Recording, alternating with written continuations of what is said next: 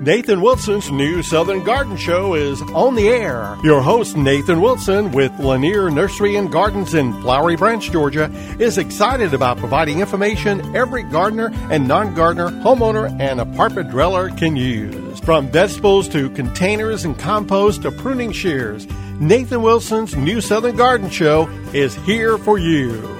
Now here's Nathan.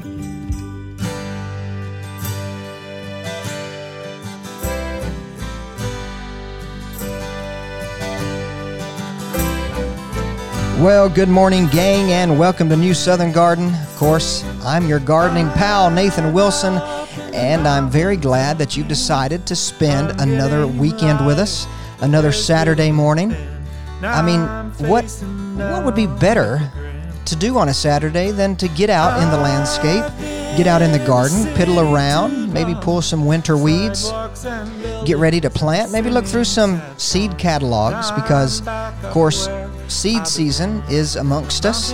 If you're going to be starting any seeds indoors to put out in your landscape, into your garden, like vegetables in particular or flowers, well, we're pretty much getting there because we need about 4 to 6 weeks.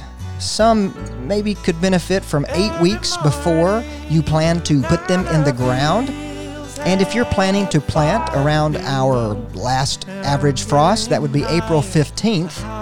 So, of course, 6 weeks before April 15th would be the 1st of March. So be sure that you're looking for seeds you want to grow this year, making sure you're, trying out some flowers, trying out some new varieties or old varieties of vegetable plants.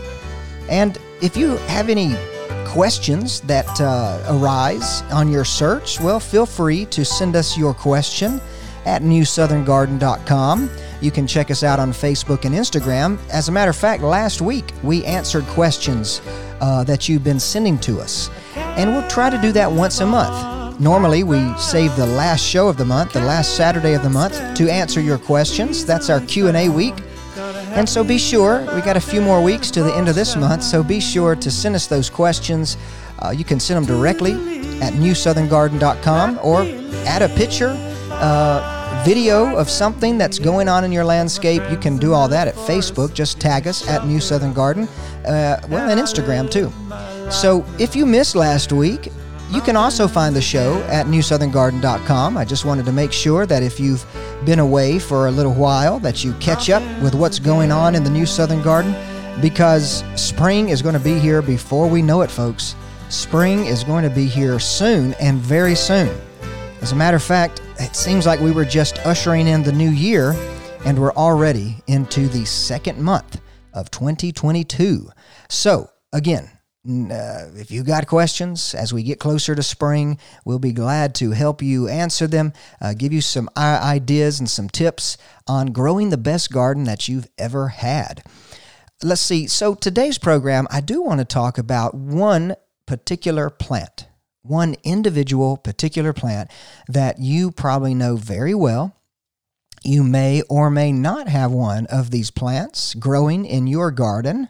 If you have a very small garden, you may not even think you could grow it because it is a large tree. But if you have a large pasture or some nice pastoral land, well, then you may already have this plant.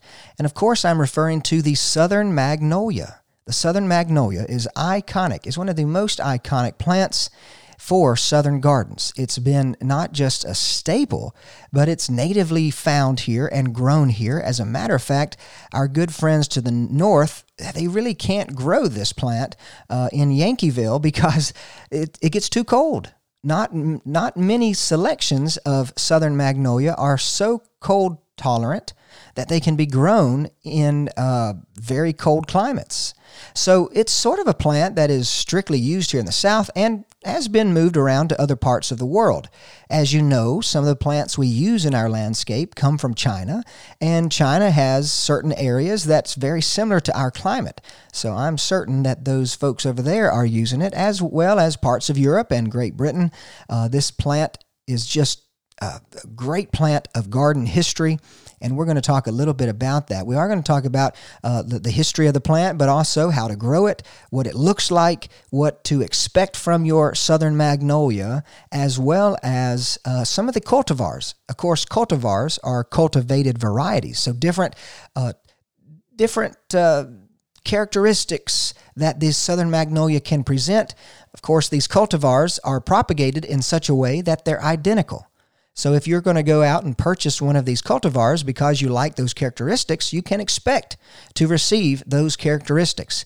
Of course, the plant has to be tagged appropriately. Sometimes a mix-up of tags can happen in the nursery.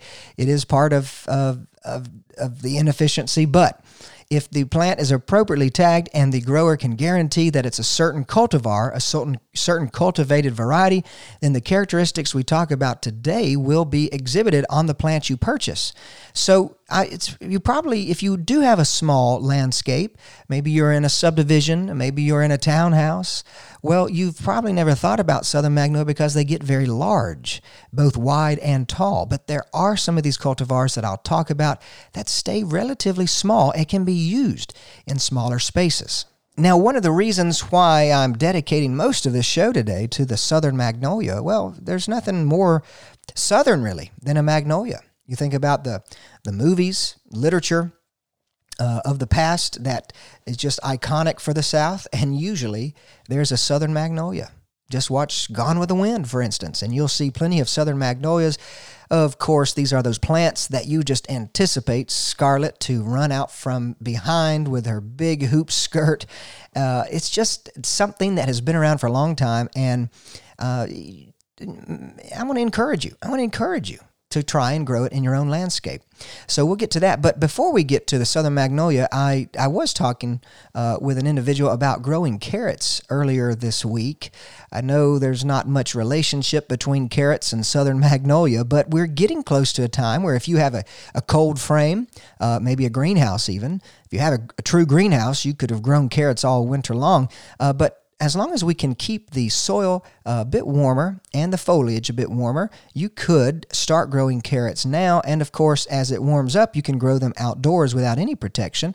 But carrots, there's a couple of ways that I've grown them in the past. And I thought since I was talking about it this week that I would sort of share two simple ways that you can grow them. Of course, carrots are plants that we consume the root from. We're actually eating the root when we're eating a carrot, the root of the plant. It's a large, swollen taproot that can be very sweet and tasty. Of course, it can be eaten fresh, but it can be cooked in a variety of ways, including soups and stews, maybe just baked even. Baked carrots are actually not that bad. They're pretty good. But the carrot, because we are consuming and trying to produce the root, if we grow them in a very rocky soil, if we grow them in a soil that has some kind of impediment underground and that root gets, or rather something gets in the way of that taproot growing, like a rock, well, then the carrot will be misshapen. It'll continue to grow. It'll find a way around the rock or around the stone or around whatever trash is down below the soil. It'll find a way around that, but you'll have these misshapen carrots. And so if you want to grow some of the straightest, prettiest carrots you've ever seen, well, you can grow them in something like a large container, maybe a 5-gallon bucket even. You don't have to go out and buy something special, but if you have some old nursery pots hanging around, you at least, depending on the size of the carrot you're growing, because some of the larger carrots can get to, 12 inches in length, but some of the smaller carrots can be just a couple of inches. So depending on the kind of depth or the length of the carrot you're growing, that will dictate how deep of a container. With carrots, it doesn't have to be a wide container, but it needs to be fairly deep. And so let's say we're going to grow an average carrot somewhere between 6 to 8 inches in length. We would want at least that amount of soil, depth of soil, but you would probably want to go about 50% deeper just for posterity, just to give it a little elbow room, if you will. So if you use very soft soil, whether it's something out of the garden, or maybe you got some compost, some manure you want to mix all together, use something very light, nothing very heavy. Of course, our clay soils here in the South are very heavy soils, and it may be harder for those taproots to really push through. So a lightweight soil, organic matter based, something like soil conditioner, potting soil that you buy in a bag, that would be ideal to grow these straight, beautiful carrots in. You fill up your container with that soft soil, that very lightweight soil, and then sprinkle your carrot seeds on top. Now, you can be tedious about placing seeds individually. You'd want to give them a little bit of shoulder room, because as the taproot swells, of course, it's getting longer, but it's also getting wider. And again, depending on the type of carrot you're growing, you may need somewhere between 2 to 4 inches of spacing between those plants. On the safe side, maybe go 5 or 6 if you don't know how large that carrot will get or how wide it will get. But the spacing is important too, because you don't want carrot roots growing together and constricting each other's growth.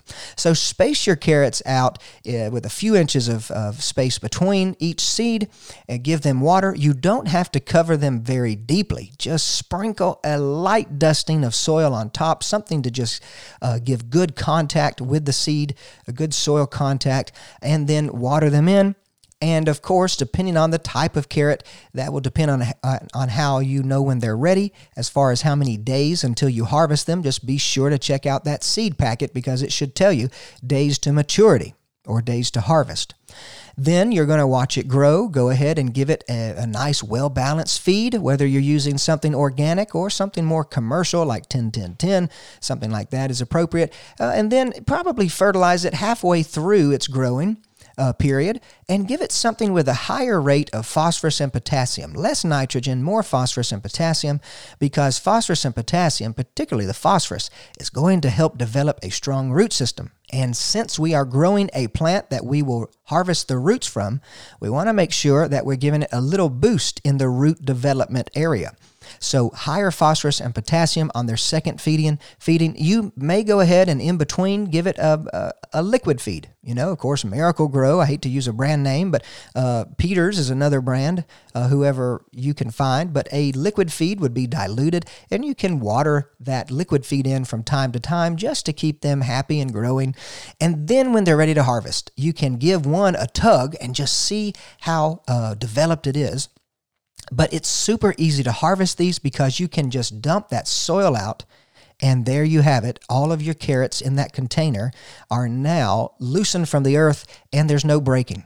So growing carrots above ground is a very easy idea, very quick. I shouldn't say quick necessarily. It takes the same amount of time to grow as it would in the ground, but you can almost guarantee that every carrot is going to be straight and perfect. There's not going to be any forks. If you've ever grown carrots before and you've pulled them out of the ground, and there's a fork or 2 forks of roots down in the bottom, they just look funny and misshapen. Doesn't mean they're not edible, but if you want those perfect carrots, planting them in super soft soil that is quite deep is going to be essential. Now, the last little tip for carrots that I would recommend is, if you're going to plant them in the ground and you have raised beds, or maybe just a garden space that's been tilled and of course improved with organic matter, you can prepare your spacing on carrot seeds before you even go outside. And here's what I want you to do or think about.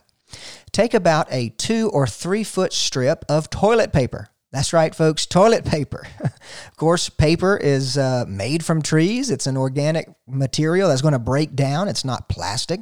So lay this strip of toilet paper out, and on 1/4, take a measure. I don't know what the standard width of toilet paper is, maybe 4 inches. Anyhow, so about 1 inch in or 1/4 in on the width of that paper, space out your seeds. Space them 2-3 inches apart, whatever spacing you think they need based on the variety and type. And then once they're spaced, sort of moisten the toilet paper with a spray bottle, just a spray bottle of water, and then fold it over. Fold it over and press it down so that those seeds now are trapped in between 2 sheets of folded toilet paper. Now, you're going to have this long, narrow strip, and your carrot seeds are going to be perfectly spaced. You can just roll that out in your garden planting area, cover it lightly with soil, and you have perfectly spaced carrots without having to bend over and place each seed on the soil. Well, there you go for some carrot tips. When we get back, the southern magnolia and all of its magnificence. I rode the river from the mountains, dreaming all the way.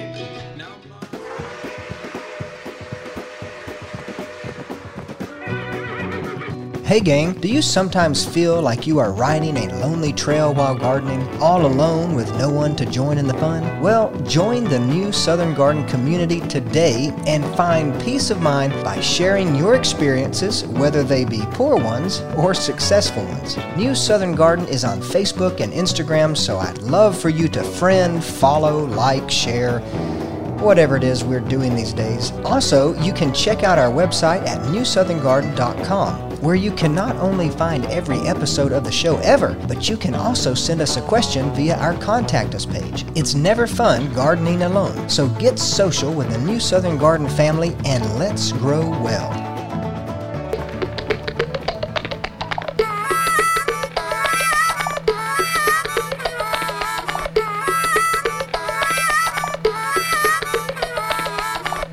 Well, gang, like I said in the first segment, I don't think there is probably any plant that says southern like southern magnolia.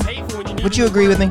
Because not only is the southern magnolia native to the south and southeast, but it's also been planted in the southeast, it's been cultivated in the south, and still there are new varieties of southern magnolia becoming available. The past 30 years, we've seen just an influx of different types of southern magnolias. So I guess another reason I want to talk about this, because I'm planting some southern magnolias out at our place this part of the year, this time of the year, probably, hopefully, within a week. I've already got them spaced out. I've just got to get them in the ground. That's always the hardest part, you know? But the southern magnolias that I've chosen are one called D.D. Blanchard, and we'll talk about her a little later. But it is a large, wide, and tall plant. And of course, that's their natural heights and widths. They are wide, they are tall. We'll talk about some more details when we get about the characteristics of this plant later. But for me, I'm going to use them as a screen. And that is one way that you can use southern magnolia. Because they're an evergreen, very dense, quite large, they will help to screen. They will help to create that privacy fence, privacy screen, if you will. But southern magnolias can also be used as specimen trees. Now remember, specimen plants are those plants that can be used just one at a time. If you have a bed and you need something big and you want to really show off that southern magnolia, not only does it help to screen maybe your property or hide something you don't want people to see, but also one plant can be just as impressive as a whole group of them. So use the southern magnolia as a specimen tree. Use the southern magnolia as a privacy fence or hedge, privacy screen, I should say. It's not really a fence. But regardless, there are plenty of uses for the southern magnolia. Now, let's talk a little bit about the history of the southern magnolia. Of course, the southern magnolia is found in the southeast natively. This is the part of the world that southern magnolia comes from, our area. So there was a time when the Western world did not know what southern magnolia was. I mean, could you imagine a time where there was no southern magnolias around? Well, of course, in America, there's always been southern magnolias. But before the settlers came, Europeans had no clue about the southern magnolia. And then when, Europeans migrated over here to the New World, the southern magnolia was growing wild in the woods, these big, large evergreen trees with those super huge, fragrant flowers. And it really took the world by storm. It really did. It took the Western world by storm because, of course, the Native Americans who were living here, they knew about this tree. But with that being said, I want to introduce you to a gentleman who was European and lived over here in the United States. His father and he. So William Bartram is the man I'm going to talk about, but John Bartram was his father. Now, they were what we would probably call today plant hunters. They were naturalists. They liked to travel in the wilderness and look for plants, look for animals, look for different kinds of frogs and birds. They were looking for new species of all living creatures. But plants was really their specialty, I think, because they both operated the Bartram Nursery, which is up in New England, and they would go around collecting plants, take them back to their nursery, and grow them. They would take seeds from plants, grow those at their nursery, and it wasn't just a place where they were experimenting with plants. No, it was really a business. The nursery industry has always been a business because growing plants cost money, so you've got to make a living. Now, they would sell these plants to Europeans for sure. There were plenty of people over the great Atlantic Ocean who were asking for Bartram's plants.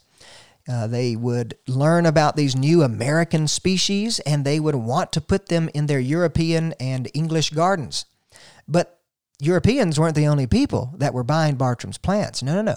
There were plenty of people that you are very familiar with, people like George Washington and Thomas Jefferson, who would purchase seeds or plants from the Bartram nurseries and install them on their farms and their residences. And so everybody was thrilled about these American plants. And, we've talked about the founding gardeners before, of course, Washington, Jefferson, Madison, John Adams. Most of these guys were all about American plants, and I'll tell you why.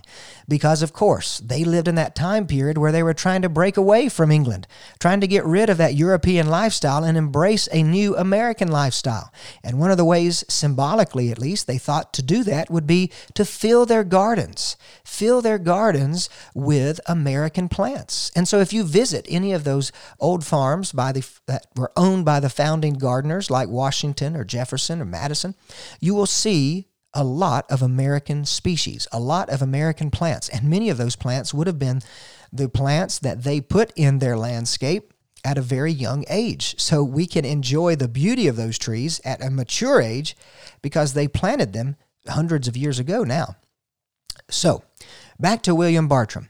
He's, of course, traveling the southeast. He's going into the Carolinas, into Georgia, probably parts of Tennessee, and over to Alabama towards Mississippi.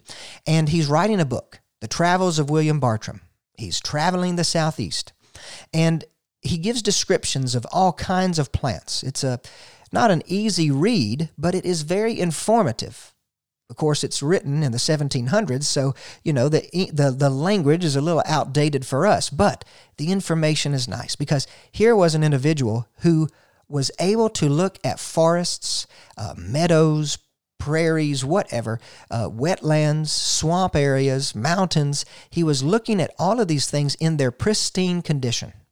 There was no Walmart. There was no shopping centers. There was no hotels.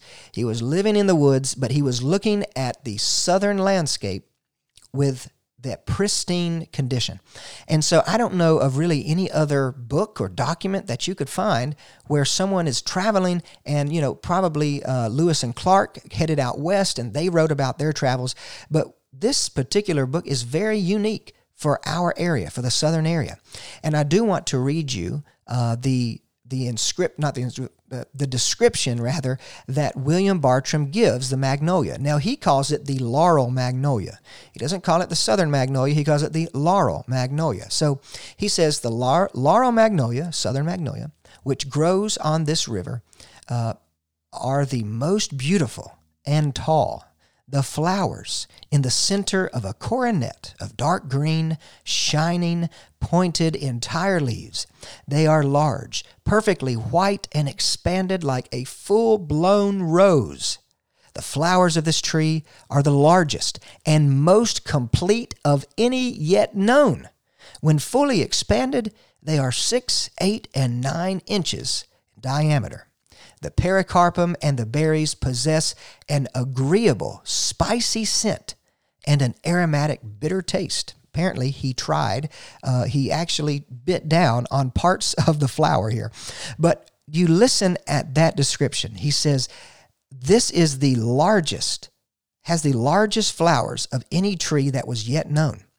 So think about this. This gentleman discovers and writes about and propagates the southern magnolia, which at that time was the largest known flower in the world.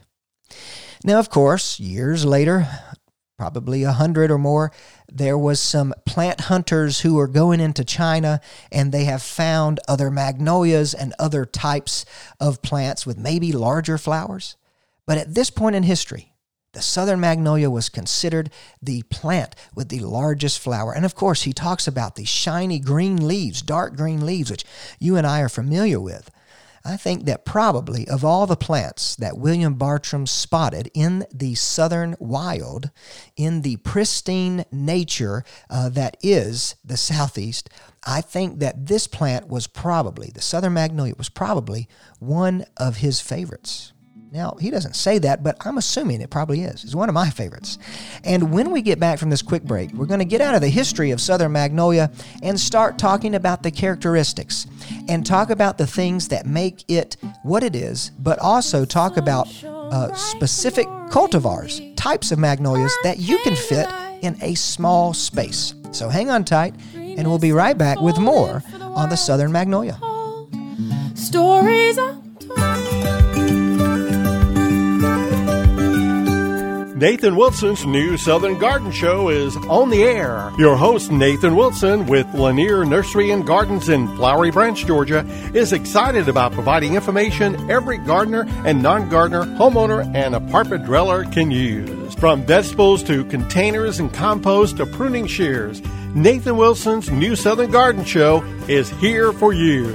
Now here's Nathan.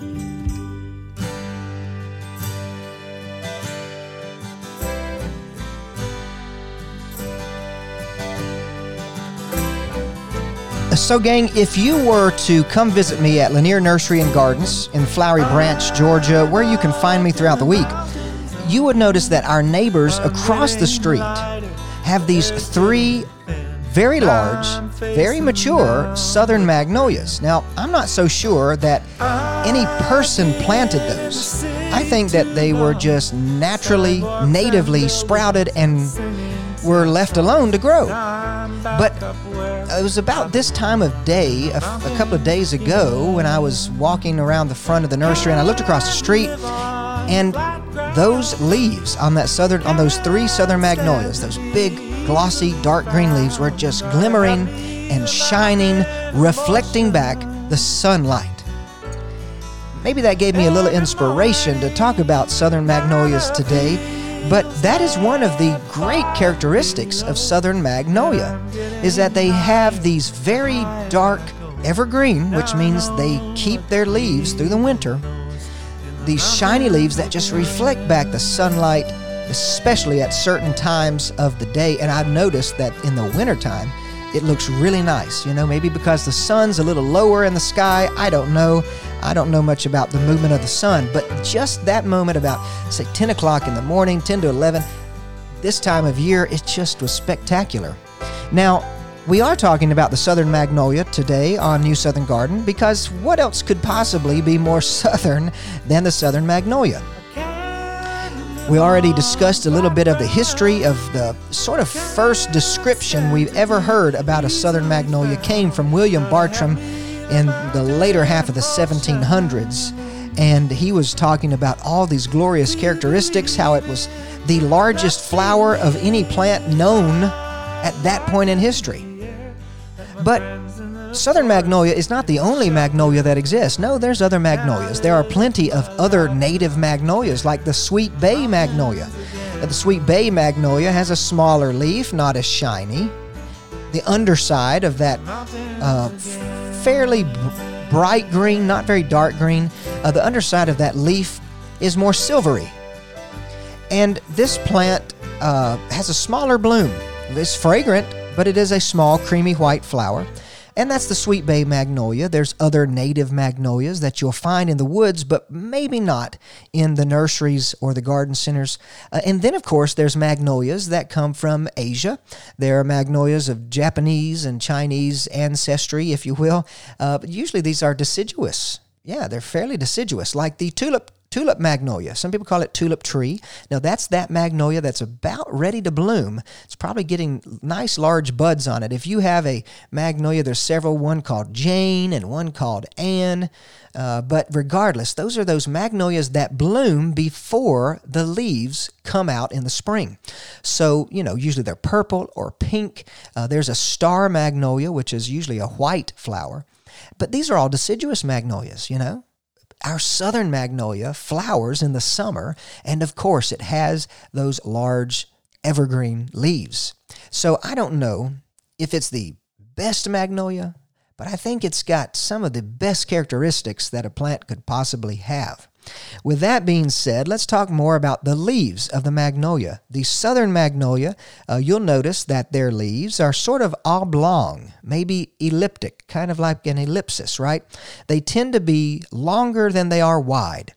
They might go from 5 to 10 inches long, depending on the age of the leaf, but also that width of the leaf is probably about less than half of its length.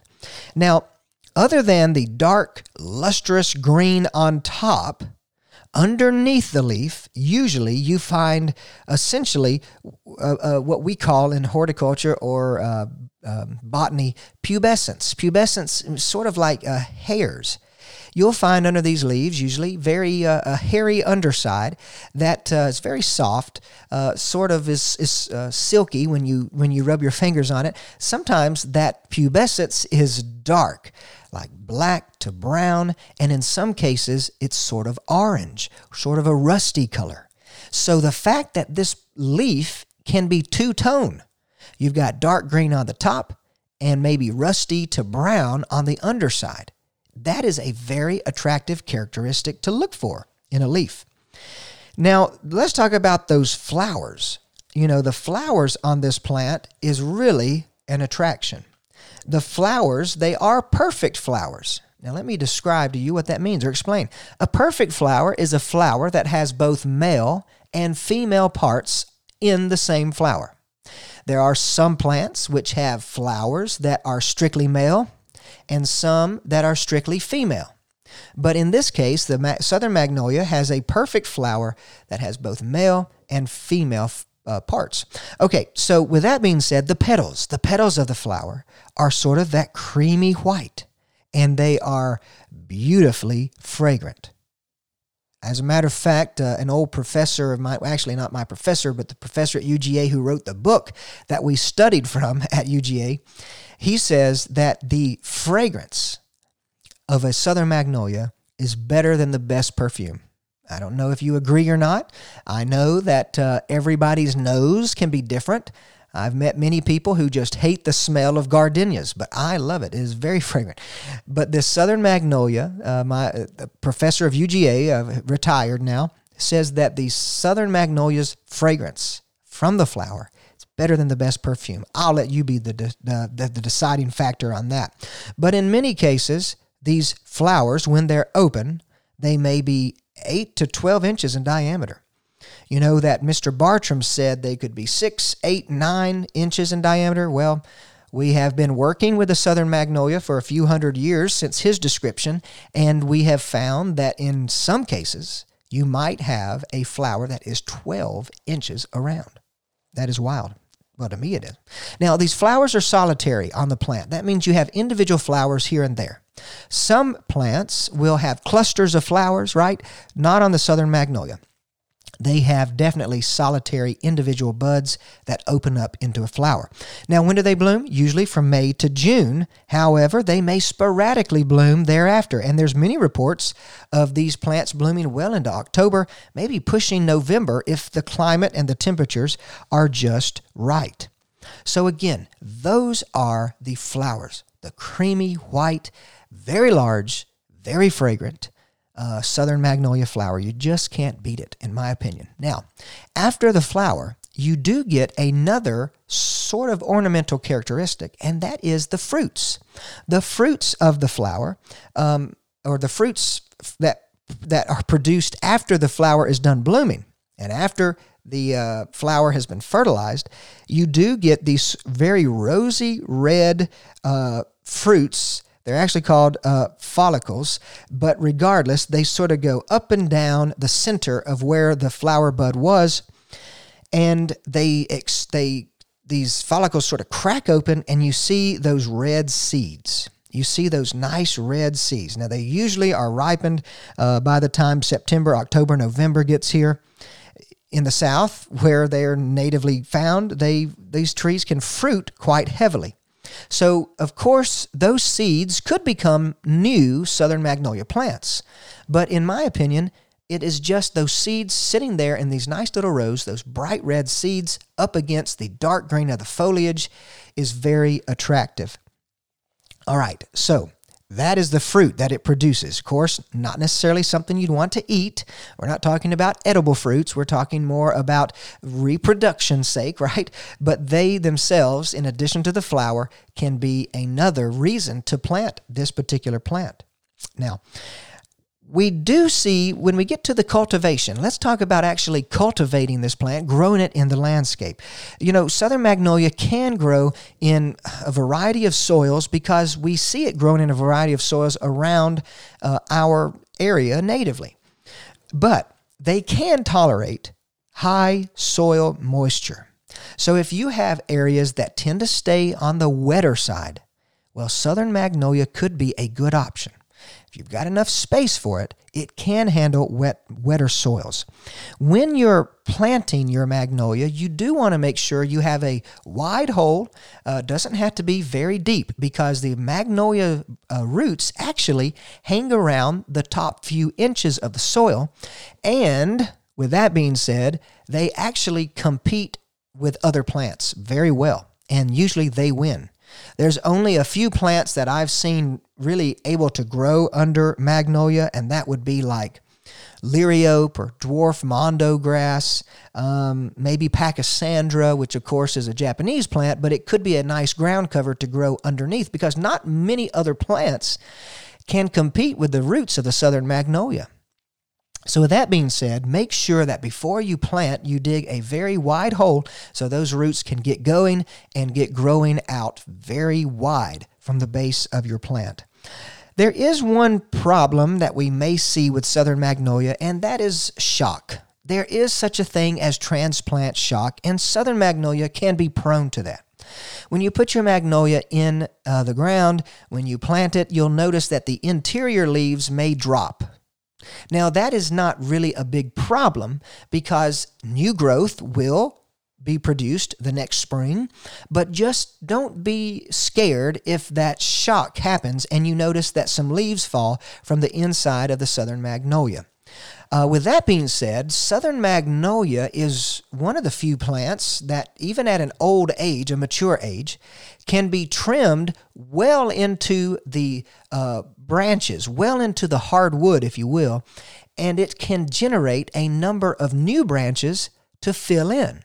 So if a magnolia branch ever falls off and it's left with this big void, a big hole, well, just know that after you clean that break up, you will probably see plenty of foliage and growth coming out from that void because it does a good job at putting new branches on old wood.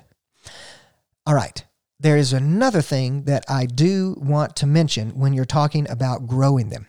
Even though their growth rate, the southern magnolia's growth rate, is listed somewhere around slow to medium, if you give it plenty of water and fertilizer at a young age, it will be quite a fast grower.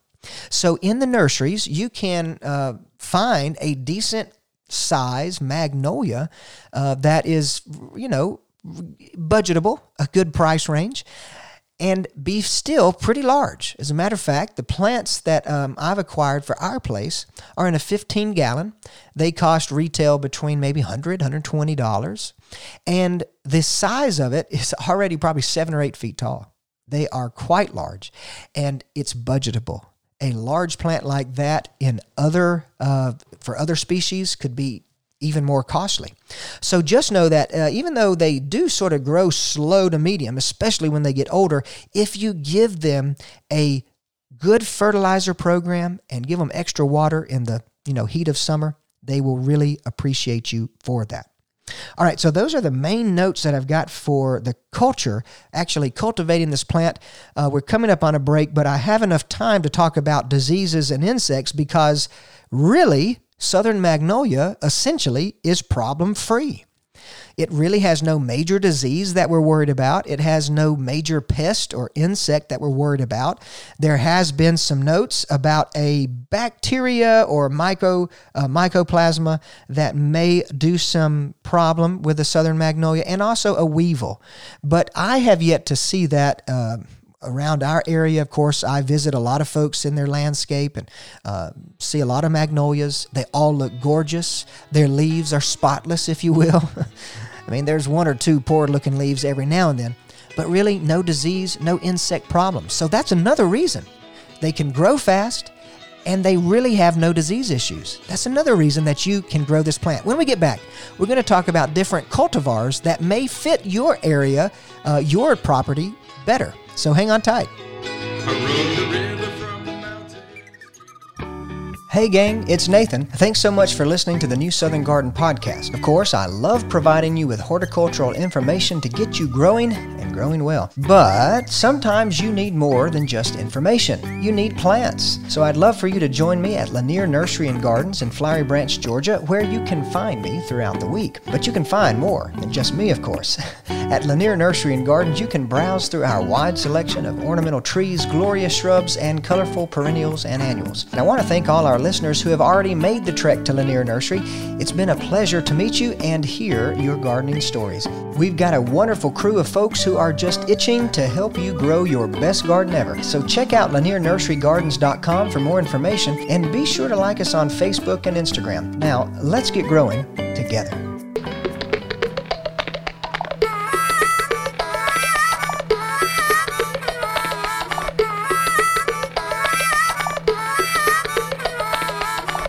Well, gang, if you're just joining us here on New Southern Garden, you've missed most of the show. We're in the last segment today, so if you've missed any part of this program, feel free to check us out online at newsoutherngarden.com. You can find us on Facebook and Instagram, because today we've been talking about probably the quintessential plant for the South. Nothing says more south than the Southern Magnolia. The Southern Magnolia, and we've been talking about its history. We've been talking about the characteristics as far as the leaves, the flowers, the fruits. We talked about how to grow it and how fast or how slow it grows. So, of course, you can find this show in a few short hours on our website, newsoutherngarden.com. But now I'd like to talk a bit, as we finish out today's program, to talk about the cultivars that you can purchase. All right, so let me say this. What is a cultivar? Cultivar is a cultivated variety. That's what the word stands for. Cultivar, cultivated variety, which is essentially a plant that is propagated to look just like the original plant. So if a plant gets 20 foot tall and 5 feet wide, you buy a cultivar of that plant, and you will have a plant that grows 20 foot tall, 5 feet wide. It keeps the same genetics. It keeps the same characteristics as its mother. With that being said, Southern Magnolia can be grown from seed. So seedling-grown Southern Magnolias could look completely different, just like children. You know, I have two kids. I have two kids, Eden and Ezra. Ezra was born just last October. He's just, I guess, going to be about 4 months old. But regardless, they don't look the same. Well, one's a boy, one's a girl. The other thing is, Eden has very dark hair and dark eyes, but Ezra, for some reason, has lighter hair. It's almost blonde, which both his mother and I have darker hair and darker eyes, but his eyes are sort of more gray-blue. They haven't changed to brown yet. So, genetics are going to give different characteristics. But in the plant world, when we propagate things from cuttings or propagate a plant by grafting, we can save those genetics and make sure that the plant you're buying looks like the plant you were expecting to buy. That's why we use cultivars. So cultivars, they may have a different size bloom, a different color bloom. They may have different size leaves, different shape leaves. They may have different heights and different widths at maturity. And so with cultivars, you sort of know what you're going to get. So let me go ahead and talk about maybe 3 or so really big southern magnolias, and then I'm going to talk about a few southern magnolias that stay smaller for smaller areas, smaller landscapes. The trouble with using southern magnolias near a house is that they may become larger than the house, okay? No joke. Some of the biggest magnolias, southern magnolias that we have found, we call them the champion trees, are nearly 100 feet in each direction, all right? So there are some really large southern magnolias out there, but that doesn't mean that you need one that's going to get so large. So one of the biggest ones, though, is D.D. Blanchard, and I've already mentioned her because I'm using D.D. Blanchard out here, or rather out at my place where I'm going to be planting them. So D.D. Blanchard has that pyramidal shape, so it's got a taller height than base. It sort of climbs up in the air like a pyramid would, except the thing about D.D. Blanchard is she has very dark green leaves and underneath a very rich orange-brown underside.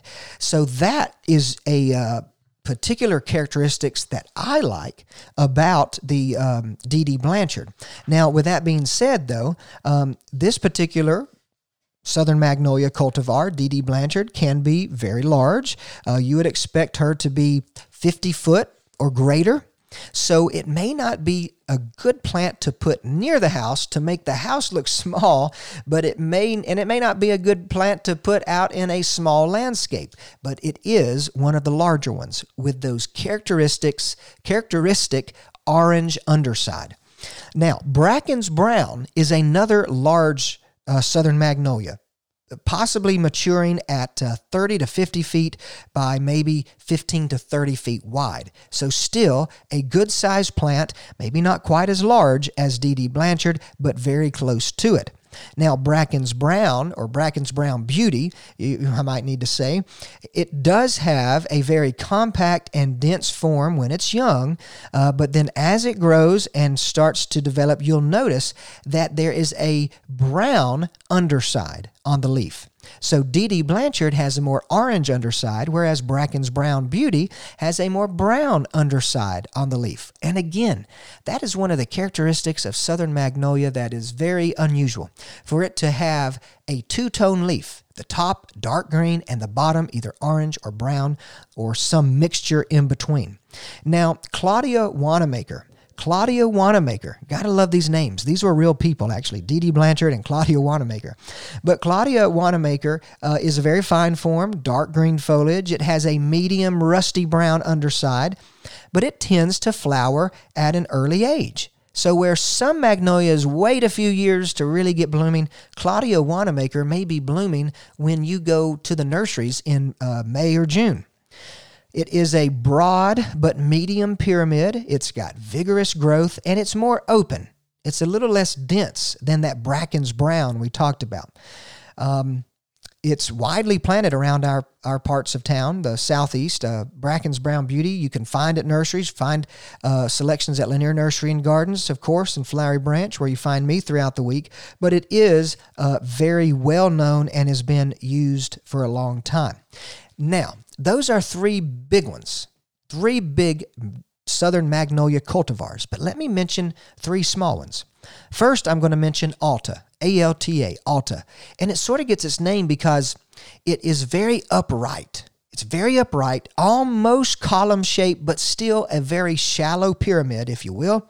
It's got a broad base, but it does climb up to a point like a pyramid. It does have the dark green leaves and a medium brown underside, which is nice. This tree may be 21 foot tall by 8 feet wide, very narrow. So if you have a narrow space or a small garden and you need a little bit of height, you can go with the Alta Southern Magnolia, knowing that it's not going to get too wide for any given area. Now, Little Jim Southern Magnolia is probably one of the most popular cultivars used today. It is more like 20 foot tall. Yeah, I think about 20 foot tall and maybe 10 feet wide over the course of 20 years. Now, of course, it's going to keep growing, but a 20-year span is a long time. I mean, I will be 50 in 20 years, 53, almost 53 in 20 years. So you see, that is a long time for this plant to grow. But Little Jim is a pretty plant that has a smaller, compact size. Also, look into one called Teddy Bear. Teddy Bear. Teddy Bear is another good one that stays small, doesn't fill out too much, and I don't see that one as common in the trade. You may have a hard time finding it. Probably 10 years ago it was around, but it has a strange shaped leaf. It's more rounded, like a little teddy bear ear. It can be really attractive. Well, gang, regardless of which cultivar fits your space, Southern Magnolia needs to have a presence in your landscape because we're one of the only parts of the world that can grow it, and it's from here. So if you have any questions about Southern Magnolia or any other plant in the world, just let us know. Check us out online at newsoutherngarden.com. And for New Southern Garden and WRWH, I am Nathan Wilson, hoping that you stay well and grow well. I hope you join us next week. Have a good one. I've been in the city. Hey, thanks for joining us for this edition of Nathan Wilson's New Southern Garden Show. If you have a comment about today's program, you can reach out to Nathan by sending an email to grow@laniernursarygardens.com. Also get more information at newsoutherngarden.com. Join us next Saturday on Local News Radio 93.9 FM and AM 1350 for Nathan Wilson's New Southern Garden Show.